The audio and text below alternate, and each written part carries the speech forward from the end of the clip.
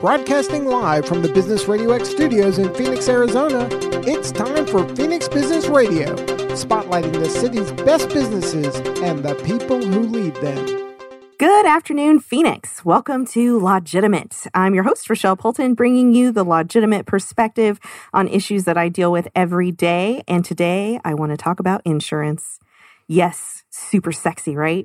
Today, we're talking about insurance. It's our adulting episode. And with us, we have two legitimate guests, Charlotte Burr with AZ Insurance Team, and of course, Mike Poulton with Poulton and Narayan. So let's start with Charlotte. Why don't you tell us all about you and your awesome business? Go. Hi, my name is Charlotte.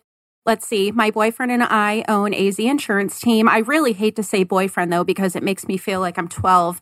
We're actually having our 11th anniversary this May. So, man friend.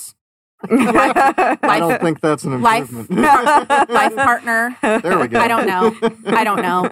So, we started the business together in 2012. Prior to that, I owned a farmer's agency for 2 years. I decided that was not what I wanted to stay in. However, they did give me really valuable skills, training, things like that, that helped me build my brokerage.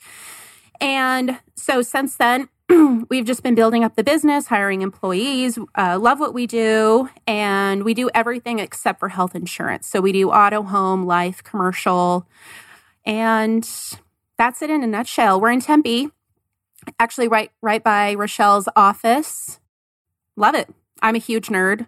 So when I talk insurance with someone, I get super excited and they're like, calm down. What's wrong with you? No, just kidding. No, but I really like it. I'm really passionate about it. And I love to explain why different types of insurance is valuable to people, because most people have no idea, even though they've been paying for it their whole lives. They're just like, I set it and forget it. So I like people to understand what they're paying for every month. Such coincidence that we have Charlotte on the show today for our insurance episode. So, Mike, tell us about you, your business, and how you see insurance on your end. Well, I'm Mike Poulton. I'm your lovely husband. Yes. And I am the managing partner of Poulton and Narayan. We're a 4-attorney civil litigation firm. We do primarily medical malpractice litigation, which is not directly insurance related, although on the other side, we're virtually always collecting from an insurance company. So I do actually deal with insurance policy terms and negotiate with insurance adjusters quite a bit. And I think we're going to touch on a little bit of that later towards the end of this.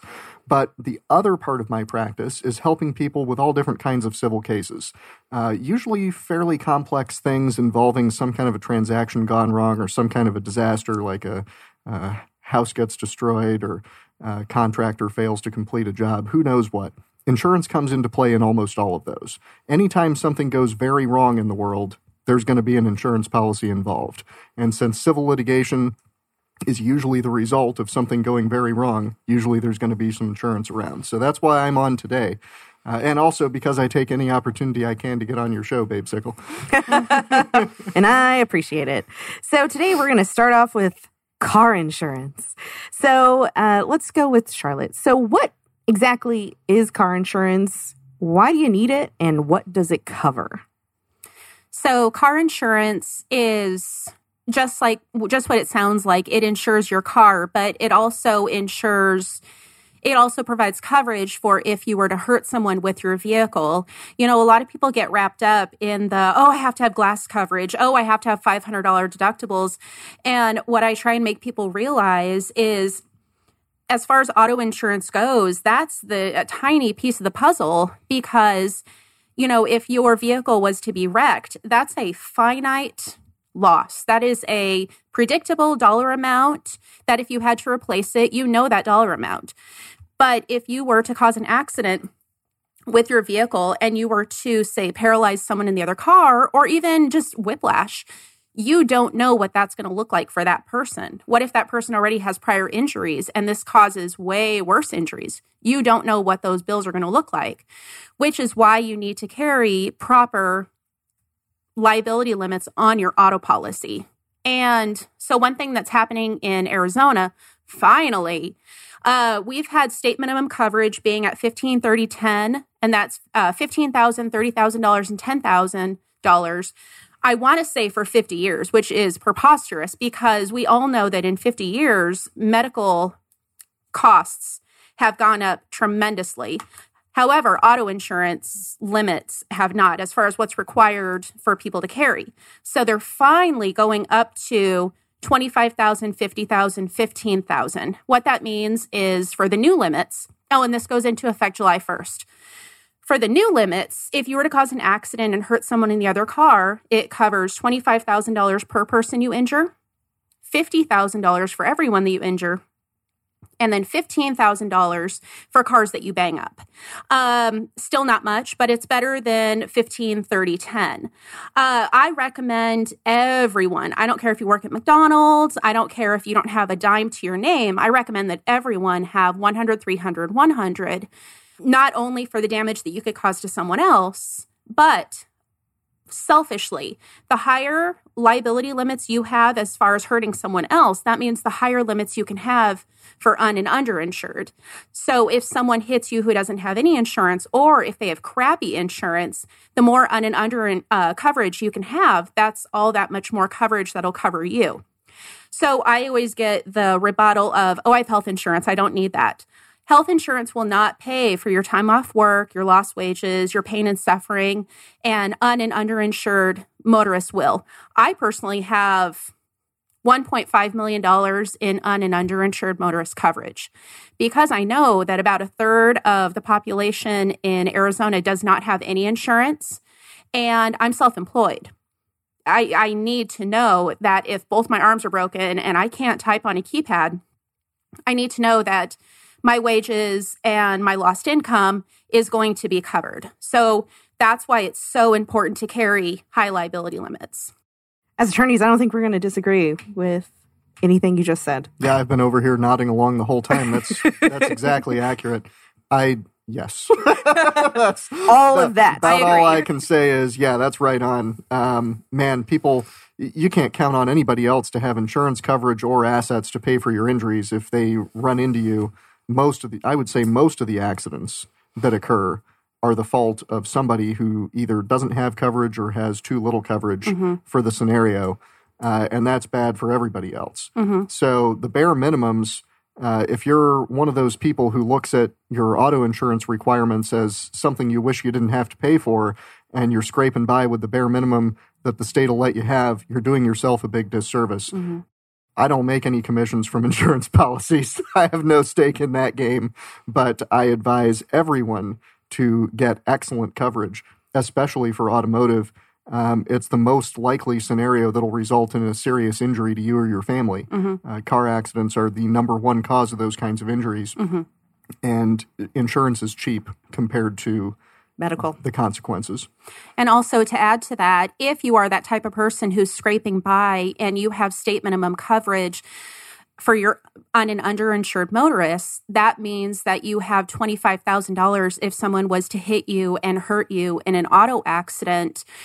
And if you're just scraping by, chances are you don't have savings or a nest egg to fall back on if you can't work for a couple months because you're really, really hurt.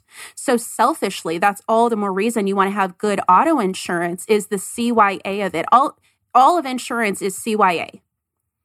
Just in case. Yes. Absolutely. CYA. And indeed, if you have a nest egg that is substantial enough that you don't really have to worry about time off from a catastrophic injury, then you certainly need much better liability coverage because that nest egg is directly at risk in any accident that you cause.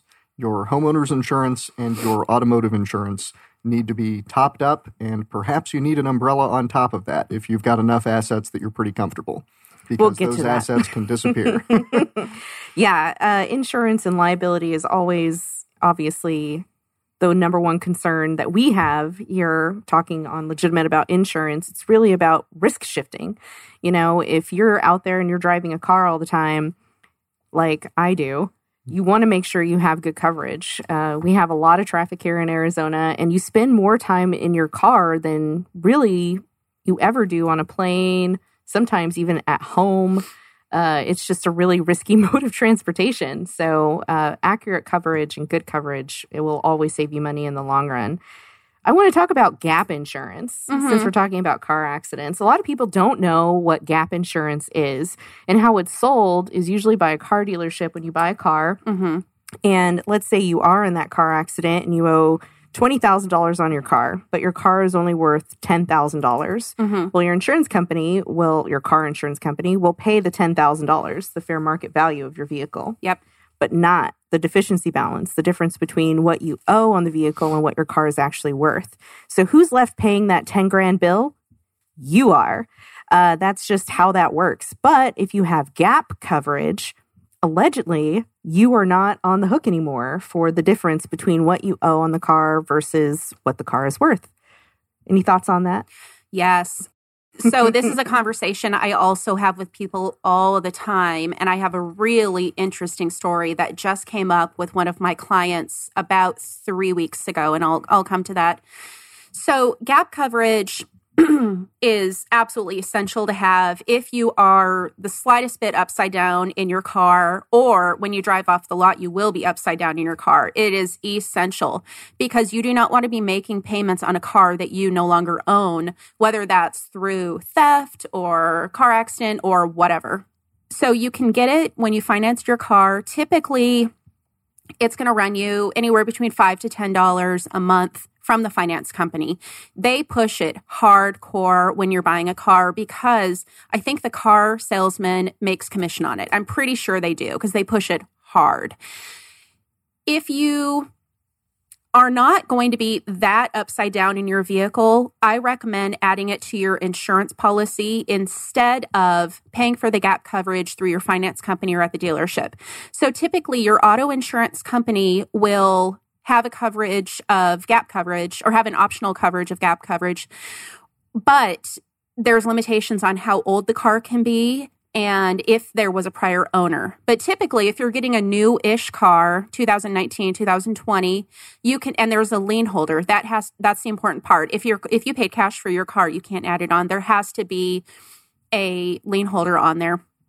But it'll pay up to typically 125% of the value of the vehicle if you add it on your auto policy, and that's where it stops. So if you're way upside down in your vehicle, do not add it to your auto policy, get it from the finance company instead, again, as a CYA.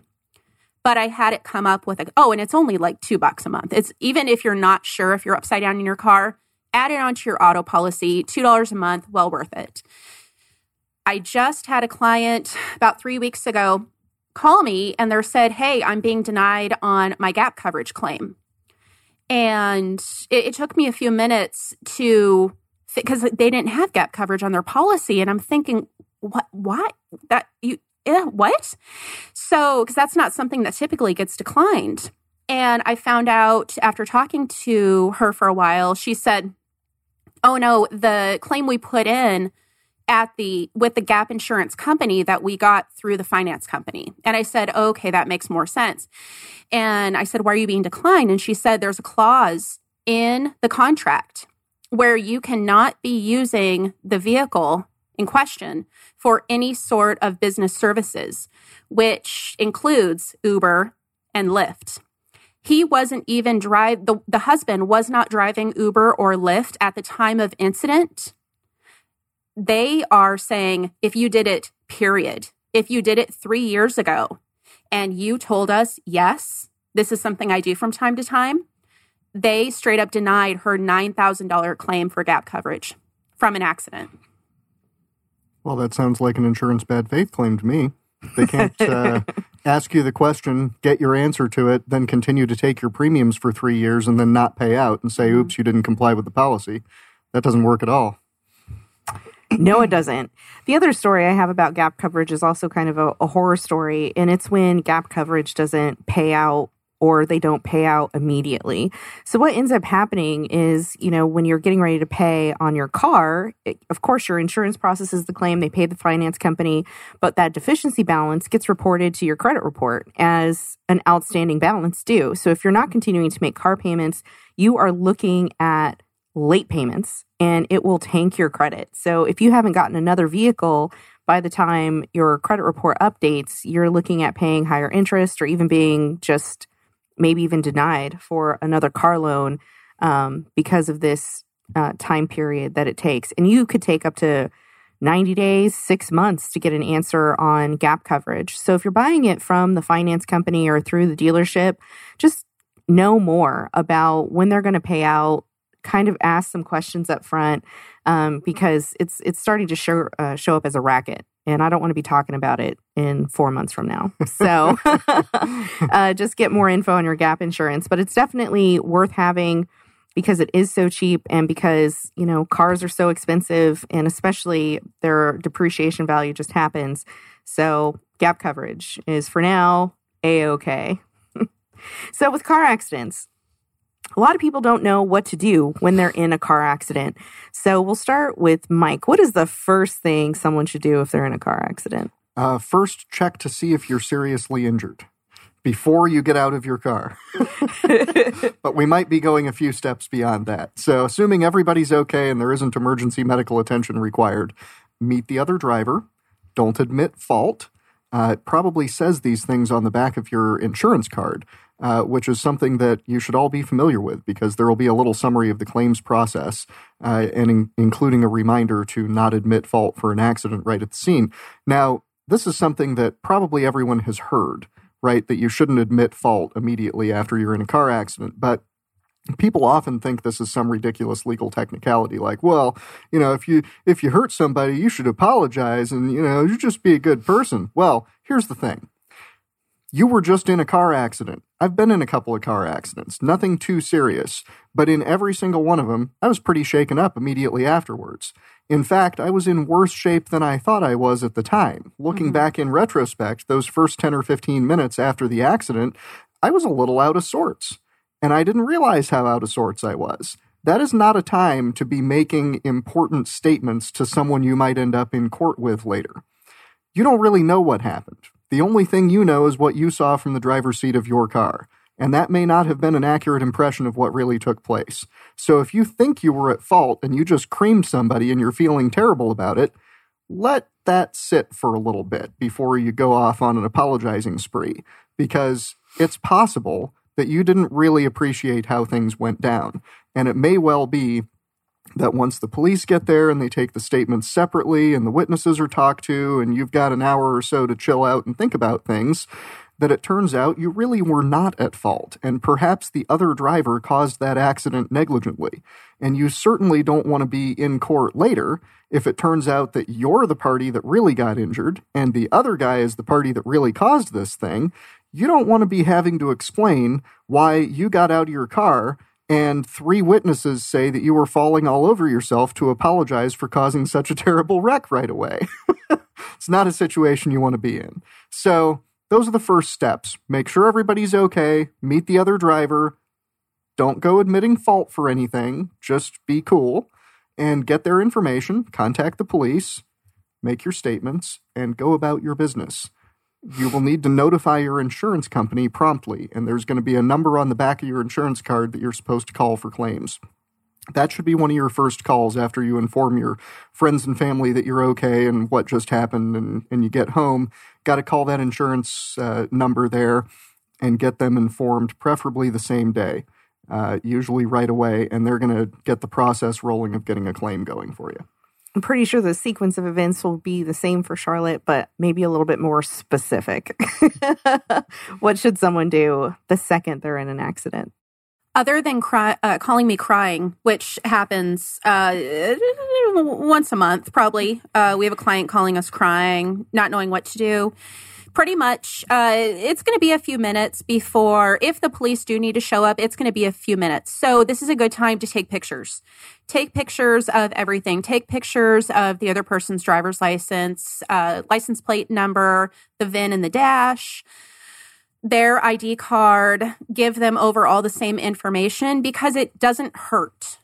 It'll never cause issues, right, Mike? I would agree with that. More information, yeah. Definitely take pictures. You know, I didn't go into that in a whole lot of detail, but personally, my practice would be I have a surreptitious audio recording app on my phone, Once I start that, I can open it with 2 clicks and it'll start recording, and then you can't tell by looking at the phone that it's recording audio. As long as I have that with me, it'll pick up everybody around me. If I'm in another accident, I'll be recording audio as soon as I get out of the car. I want audio of what everybody says around me, what the other driver says, what the cops say when they show up. I want an accurate record of all those conversations, because I don't trust that people's notes and recollections of what's said by whom are going to be accurate. There's going to be some kind of disagreement later, and that recording is probably going to be pretty important. Photos, very important. Get photos not just of close-ups of the damage, but of the whole big picture scene. It doesn't hurt to take more pictures. Nope. Get the whole intersection, get everybody's cars as they stopped moving, get it from different perspectives, document the heck out of it, because it's going to be your only opportunity to gather that evidence. And I've had quite a few clients over the years say, oh, but the cop said this, but that's not what showed up on the police report. Yeah. So, recording it. Now, Arizona does not have where you have to consent to a recording law, right? Correct. It is. We are what's usually termed a one-party state. So as long as one person who is being recorded is aware that they are being recorded, you can record. Okay. So if you yourself are participating in a conversation or present for it, you can record that conversation without informing or asking anybody else. And if somebody says, you can't record me, and you're in a public place or on your own property, that doesn't matter a bit. You can keep recording. If they continue talking to you, then they are implicitly consenting to continue to be recorded. You do not have a right to make someone stop recording you. Interesting. Fascinating. Well, who knew? Now we know. So dealing with car accidents, going back to that and seeing, kind of the fallout, one of the major things I deal with is when people don't get medical help right away. So a lot of times people, will leave the scene, they'll go about the business, they'll start their insurance claim. Life is great, but then they're super sore. Or worse, they find out they have a concussion or they've got back pain, joint pain, all sorts of problems. It never, ever hurts to just go get checked out. Always err on the side of caution, because sometimes your injuries can be way more significant than you realize. And it's impossible really to overcome that hurdle when you didn't get medical treatment for a few weeks or a couple of months, and then you go back and try to say it was from the car accident. Personal injury attorneys have a really hard time with that one, because the timeline doesn't really make sense. And I can tell you, when you're in court and you're dealing with it, your arbitrator or your judge is looking at that timeline wondering, were you really injured? Did you fall down the stairs in the meantime? Exactly. There's a lot of other things that can cause those injuries. So you always want to make sure you just get checked out. Also, for those of you who don't know, personal injury attorneys don't cost you anything as the victim. They are contingency-based services. So if you are in a car accident and you're wondering what your rights are, consult an attorney. It literally is free for you, and you will get a better outcome because you're better informed. So there's my plug for personal injury attorneys. I agree with that, and I don't even do car accident law. I do contingency injury litigation, but that's exactly correct. A big part of the service that a contingency injury firm does is helping people understand what happened with their case. Whether you end up with a lawsuit out of it or not, at least they can go through your medical stuff, go through the facts of what occurred, and help you understand whether or not there is a claim to be made there. Yeah, because you can't go back in time. If you miss that boat, you miss that boat. There's no recovery if you wait too long. So if you've been in a car accident recently and you're wondering, should I call a lawyer? Yes, you should. Go ahead and call. There's plenty of them out there. They're all over the place. Just Google it. I especially recommend if it's a multi-car accident, because when it's a multi-car accident and you have a lot of parties involved, a lot of insurance companies involved, and a lot of coverages that you are not aware who has what and who really is at fault, I recommend getting an attorney. Let them babysit that mess so you are not spending dozens and dozens of hours on it. Right, Mike? Absolutely. That's totally worth the contingency fee. Yeah. You're not really going to save anything by trying to negotiate something like that yourself.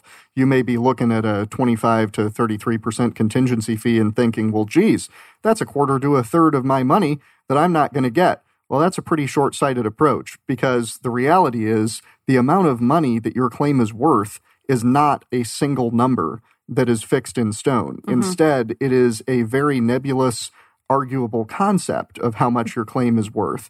And having an attorney involved greatly increases the value of your claim. Mm-hmm. It's literally worth more just because you got a lawyer.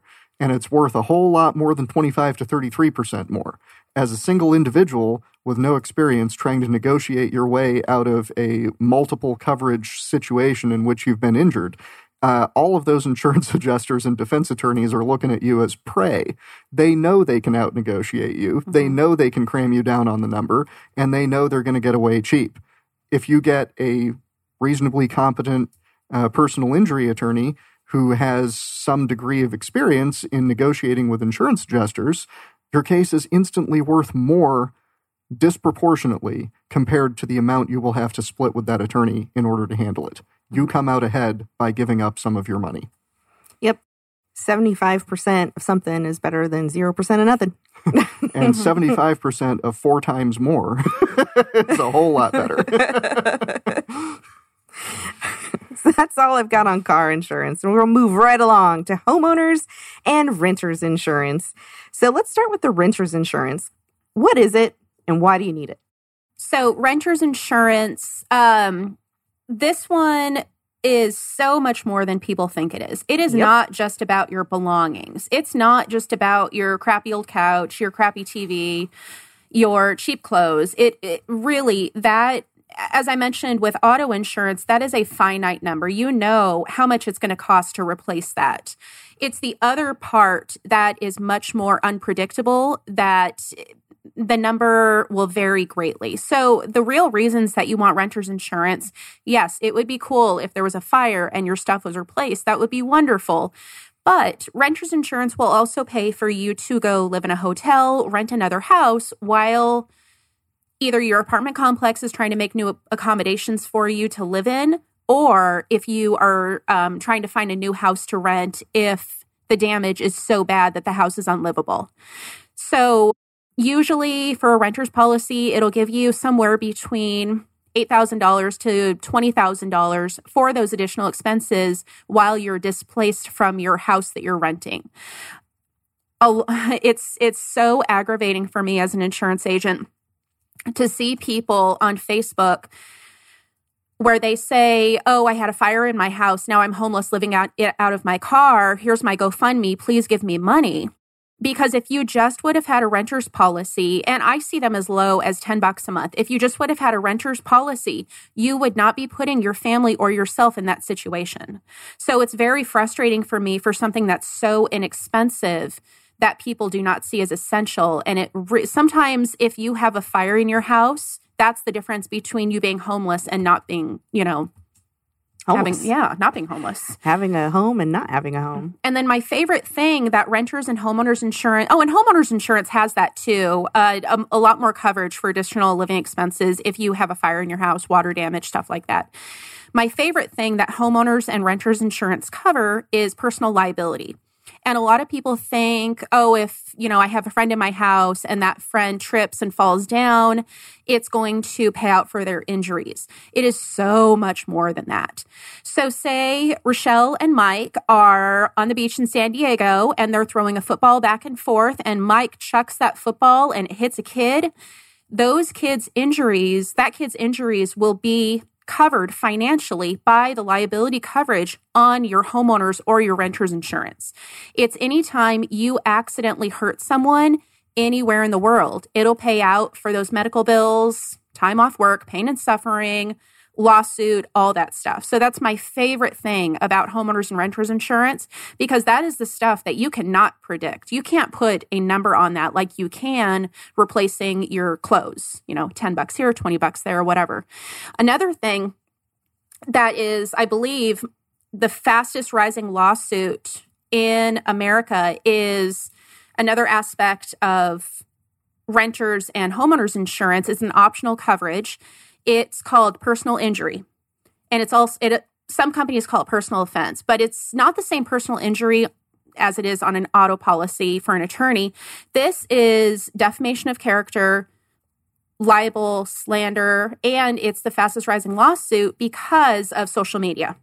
So that one is a huge deal just because people like to sue each other and words get thrown around on social media. And that will cover those lawsuits. Is it true, Charlotte, that your homeowners or renters policy covers your personal property, even if it's not in your home or apartment? Yes, but there's limitations. So I get this question all the time. If your car gets broken into and say you have a bunch of stuff in your car, I don't know, camera equipment or whatever. So say you only have $20,000 in personal property coverage on your renter's policy. The most your renter's policy will pay out for your personal property away from your premises is 10%. So if you have $20,000 worth of coverage, typically you're only going to have $2,000 away from premises. And typically you're going to have either a $5,000 or a $500 or $1,000 deductible. So you can just take that away from your payout. So you really have about $1,000 of coverage. So that's just something that people need to be aware of, especially when you're moving. If you're moving across town and you have a U-Haul truck, you don't lock it, you go into Wendy's to get something to eat, and someone in that amount of time wipes out your U-Haul, that's going to be a bad day. That is a bad day indeed. Mm-hmm. And you're only going to get $1,000 in your pocket, but it is better than nothing. It is. So is there some kind of magical policy that would cover you in that event? On some auto policies, you can add on a coverage for personal property, but it's only like $500 worth of coverage. So it's really not much. So don't be negligent with your U-Haul when you're moving. Yeah. Lock your stuff up, throw your stuff in your trunk. Don't make it visible. Just use common sense. Like if I was a thief, what would I look for? So, yeah. So I shouldn't duct tape the TV to the hood. Probably not. Probably not, no. Well, you make a very good point about the importance of the liability component for renters insurance and homeowners. I think people are more familiar with the idea that homeowners insurance includes personal liability coverage that applies even if you're not at your house. But that is absolutely true of renters as well, and that's critical. I think in some ways it's unfortunate that these policies are universally called renters insurance or homeowners insurance for that matter. On the business insurance side, commercial insurance world, the property insurance and liability insurance are always separated, and there's a clear distinction between them. But we just kind of package all that stuff together for the consumer market, and it gives people perhaps not the full picture of the benefits that they're getting from that kind of a policy and the importance of having it. Yep. I agree. Yeah. Dealing, especially when you've got extra bonus stuff around your house, like pools, specifically, you want to just make sure that your homeowner's insurance is adequately protecting you, along with, if you have collections of things. So a lot of times people have, in Arizona specifically, gun collections. You want to make sure that that stuff is protected in the event of a fire or theft or whatever. So how would you do that? So one of the things that I ask everyone that calls in for a quote is, do you need more than a couple $1,000s for things such as jewelry, guns, collectibles, antiques, art, silver, anything like that? And the two answers I usually get is jewelry and guns. You want to keep that couple $1,000 number in mind, because that's usually the limitation of coverage for jewelry, guns, and those other items that I mentioned. There's usually about a $1,500, $2,500 limit for those categories. So if you have more than that, you definitely want to talk to your insurance agent about that. For jewelry, go get it appraised. Can I plug a place? Sure. Okay. There's a really, I haven't used it, but I've had clients that have used it. On Rural and the 60, there's a place called The Vault.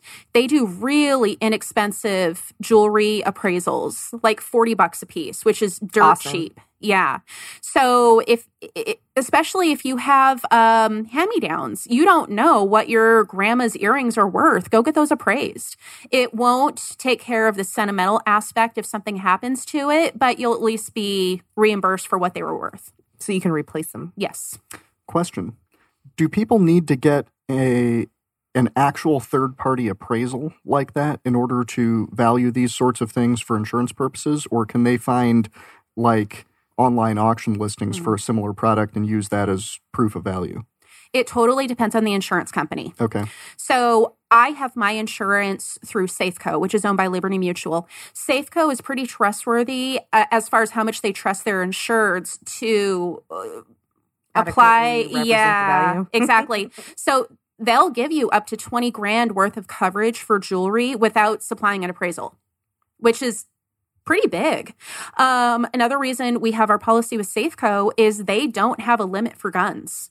So if we have water damage in our house and, my 19 AK-7s, I don't have that, get damaged, we have coverage up to our personal property limit to replace those and, get a payout for it.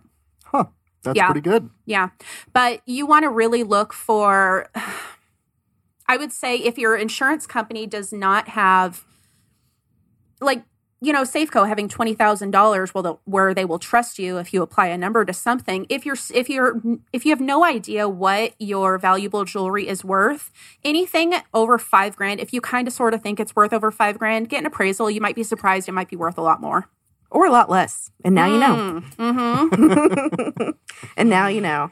All right. For all of you business owners out there listening to Legitimate, we're going to cover commercial lines. Ooh. I know. It's so important. Businesses screw this up a lot. And, when I see a new business and they've been operating for a while and they've just kind of been, winging it, it's pretty terrifying because they're breaking all kinds of rules, like general liability and workers' comp.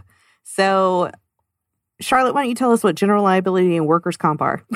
I'll start with workers' comp because that one makes me mad. Because if your employee was to be injured at your business premises and you don't have workers' comp, what's the word? Pulling the rug out from under them as far as them relying on you to be safe and taken care of when they're at work, and they're not. And especially in a clerical job, workers' comp is dirt cheap. I think mine for my 4 or 5 full-time employees is like $300 a year. There was no excuse not to have workers' comp. If you're a roofer, your workers' comp is maybe $20,000 a year, but still your employees are relying on you to be taken care of if they're injured for something you told them to do. It's just, makes me sad.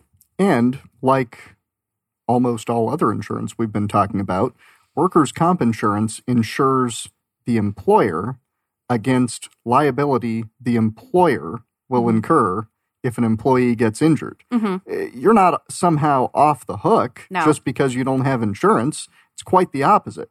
If you do not have workers' comp insurance as an employer and one of your employees is injured on the job, you are screwed. Super screwed. Very screwed. Very screwed. Like, you could go to jail screwed. Yep. There are criminal penalties attached to that, as well as completely unavoidable civil penalties.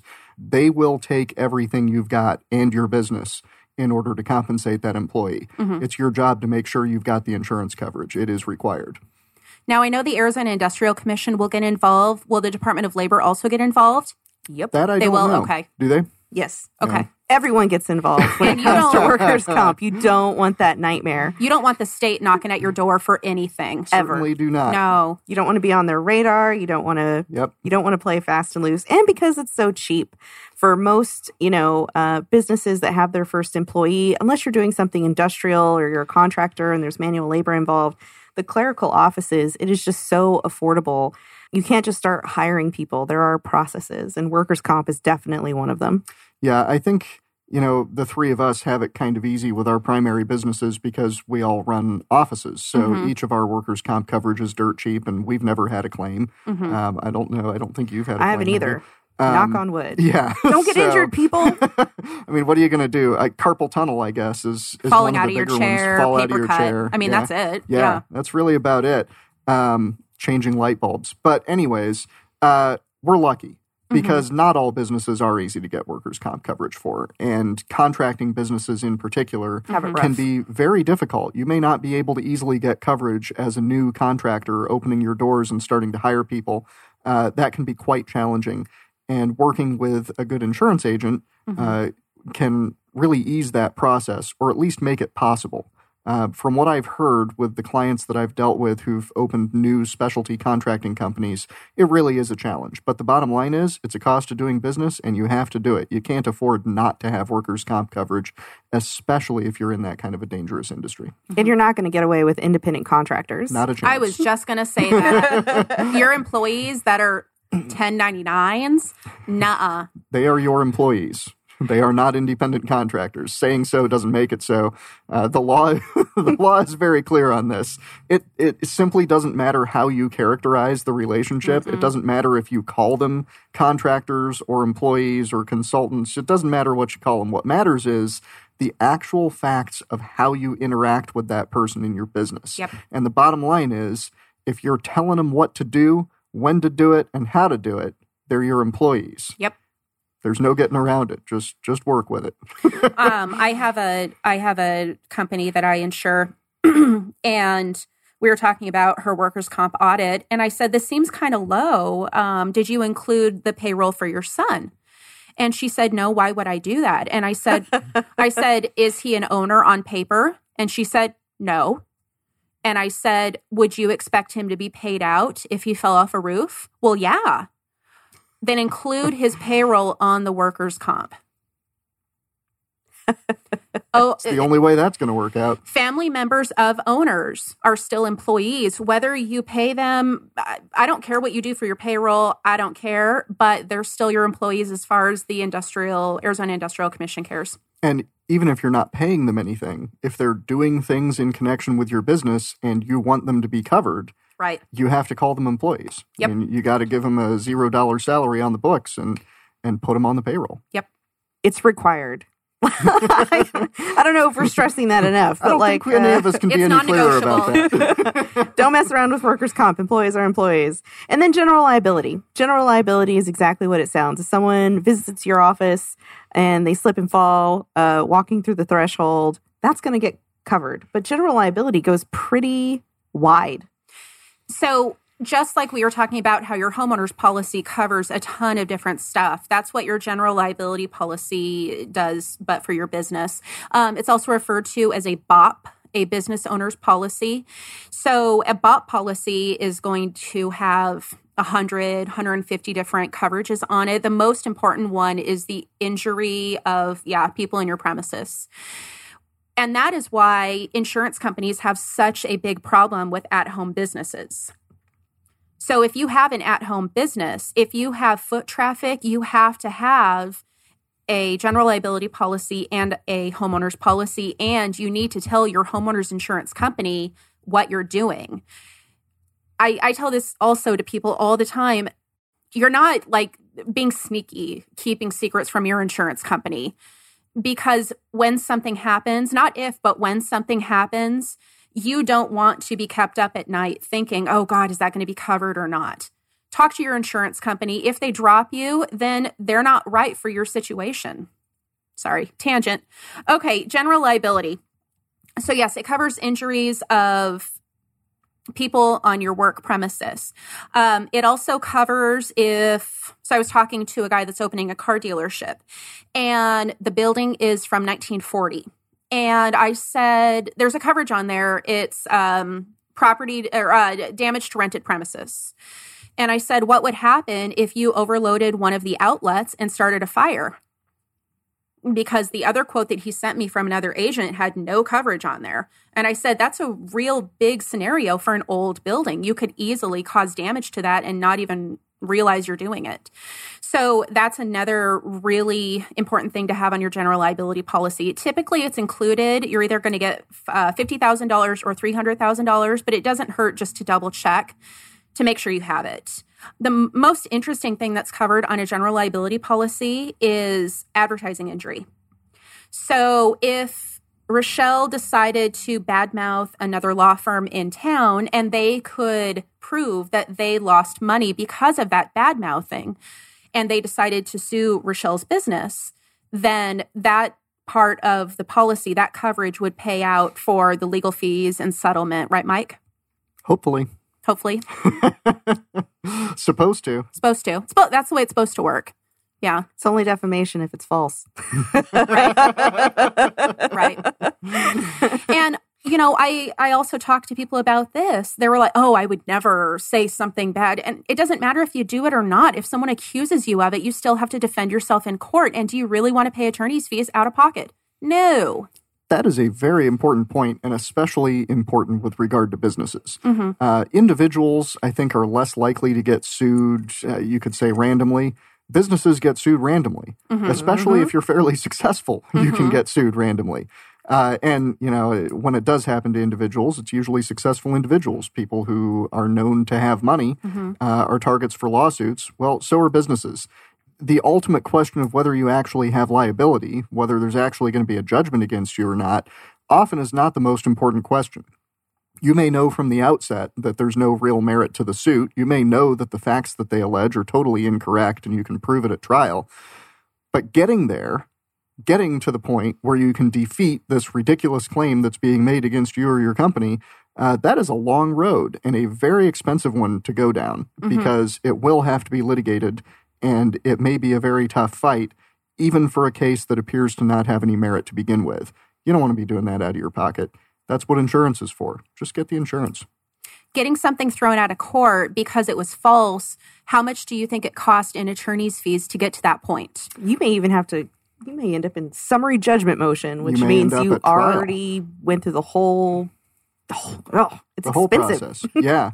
I mean, at the very least, you're looking at a motion to dismiss, which will be a few $1,000s. But to say that you could realistically expect to kick a BS lawsuit for a few $1,000s would be way overly optimistic because that's usually not how it goes down. Usually, you really can't get these things out right off the bat because people tend to think that when there's a bad lawsuit, they can just go to court and tell the judge what's going on here and they'll kick this thing right out. No, that's not how it works at all. This is a formalized process. It goes through multiple steps over an extended period of time, and you do not have an opportunity to march into court and tell that judge what's up and get that case thrown out. That's just not how it works at all. That's simply not the system we have. So the opportunity to prove that the other guy's wrong and you're right is at trial, and that is the end of the process. You've got to go through the entire road to get there, and that usually is tens of thousands of dollars, and in a complicated case with high stakes, it is almost universally six figures in legal expenses and costs. One of the questions that I get from especially contractors, people, when they get a contract and someone's requiring them to have certain amounts of insurance and certain types of policies, one of the questions I get is, well, why do they care if I have auto insurance? I'm not hauling anything, whatever. It's not necessarily what you're doing with the truck. It's where you're going to be with the truck. So imagine a circumstance of you're a painter and you back up over a kid. That's the stuff that the general contractor is trying to insulate themselves from, is the damage that you could cause to someone while you're on the job for them. Because even though that accident may have happened across town from the job site outside the Sherwin-Williams store, right, there's a decent chance that the general contractor and perhaps even the project owner may get named as defendants in that lawsuit. Should they be? Nah, they probably shouldn't be. But I'm sitting here right now and I can think of 3 or 4 different legal approaches that could be used to rope them into that. I don't practice that way. I don't do those things, but plenty of plaintiffs' attorneys do. And that's why if you're in that kind of a business, your insurance coverage on those types of projects is going to require, your contract is going to require that your insurance coverage cover the company that's employing you, the general contractor, as well as the project owner of that facility, because they have liability exposure too. And that would be called adding them on as an additional insured. So adding someone on as an additional insured to your general liability or your commercial auto policy means that if you screw up, and not only are you named in a lawsuit, but they are named in a lawsuit because of you, your policy will pay out for their legal fees. Correct, Mike? That is absolutely correct. Yeah. And in the contracting industry, this is a pretty routine but formalized process. You're probably going to be required on any major commercial job to add the general contractor and the project owner as additional named insureds with specific limits and with terms on the policy certificates that the additional named insureds must be notified at least 30 to 60 days before any termination of coverage by the carrier. And all sorts of other particular terms that have to be included on those. And then you have to prove that you did that before you're even allowed to work on the job site. Yep. Before law, part of my job was administering that stuff for commercial construction.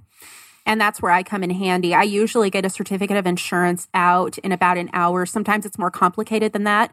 But if you don't have an insurance agent or broker that's getting your certificate of insurance out within 24 hours, I mean, that could be costing you jobs. Absolutely. All It's day. pretty much expected. If you're going to get into that kind of business, you got to have that as part of your workflow, because part of being a professional in that line of work is handling that back office stuff smoothly. Yep.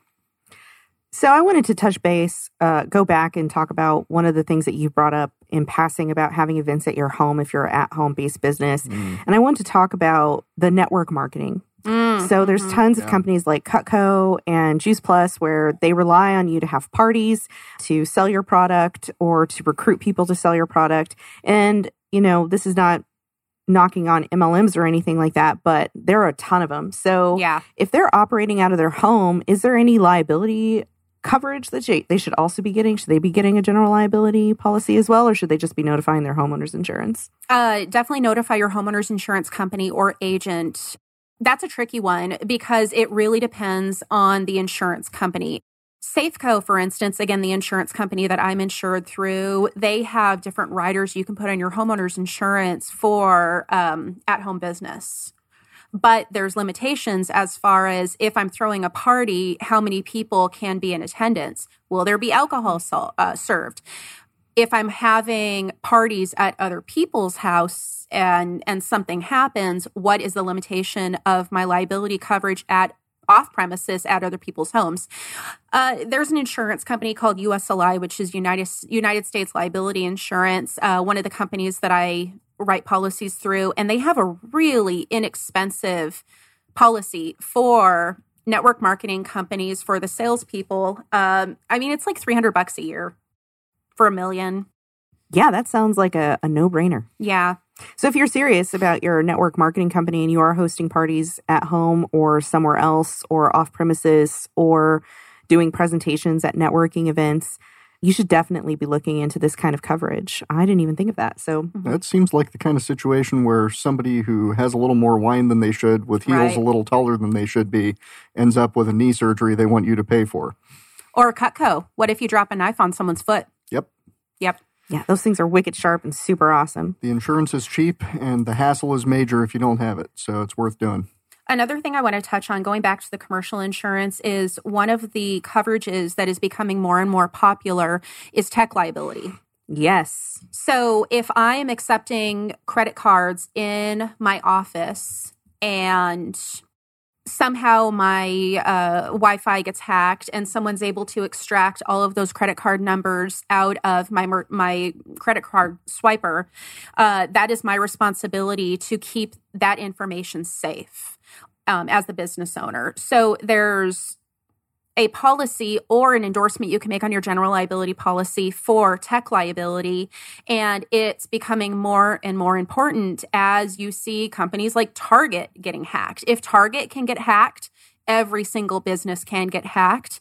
And again, if someone loses their livelihood because of information that they expected you to keep safe and it was compromised, that's a bad day. Right, Mike? That is a bad day indeed. It's a bad day and for as everybody. attorneys, Rochelle and I both have a lot of concerns about that. And it's coverage that we in particular have been careful to make sure that we have. Some other businesses, especially medical offices, anybody dealing with medical information or financial information, have the same kinds of really serious tech security concerns. And since we're not tech companies, it's not really our core competency to make those things work well and ensure that, which is why we have the insurance. Right. We can't necessarily do any better than just using the standard commercial solutions for security and then paying for the policy and praying that nothing bad happens. I think when I added on $500,000 or $1 million in coverage of tech liability to my general liability policy, I want to say the premium went up $300 a year. Yeah, it was insignificant for us. Yeah. I don't even know how much it was, but it's entirely worth having. Yep. Yeah, I was pretty much like, pay for it. Do it. Give me the coverage. Send me a Yes. bill. I want to protect my clients, my people, everyone I interact with as much as possible. That's just being in good business, good practices. I want to touch on two more quick things, but real quick on umbrella policies. So they're super cheap, Yes. and you should get one. Absolutely.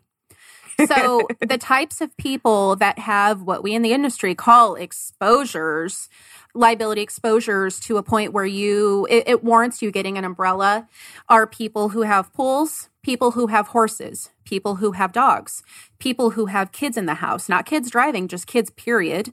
And especially young adults or teenagers that are driving. Those are enormous liability exposures where you have to have an umbrella. There's no question about it. You have to. Or if you're a person who does things really at all. Are you a person and you walk around? Do you breathe air? If so, you need an umbrella. Yeah. As I mentioned earlier, for my un- and underinsured on my auto, I have $1.5 million. That extra $1 million of un- and underinsured coverage comes from my umbrella. But for liability purposes, if I was to hurt someone, $2.5 million in coverage for my auto and also for my homeowner's liability. Yeah, it's a good thing to have, especially if you're a business owner and you have assets you want to protect. An umbrella policy is always the way to go. And Charlotte, I know you're a pet lover. What do you have to say about pet insurance? Take it or leave it. I mean, I don't think anyone is going to be financially ruined because their dog needs surgery.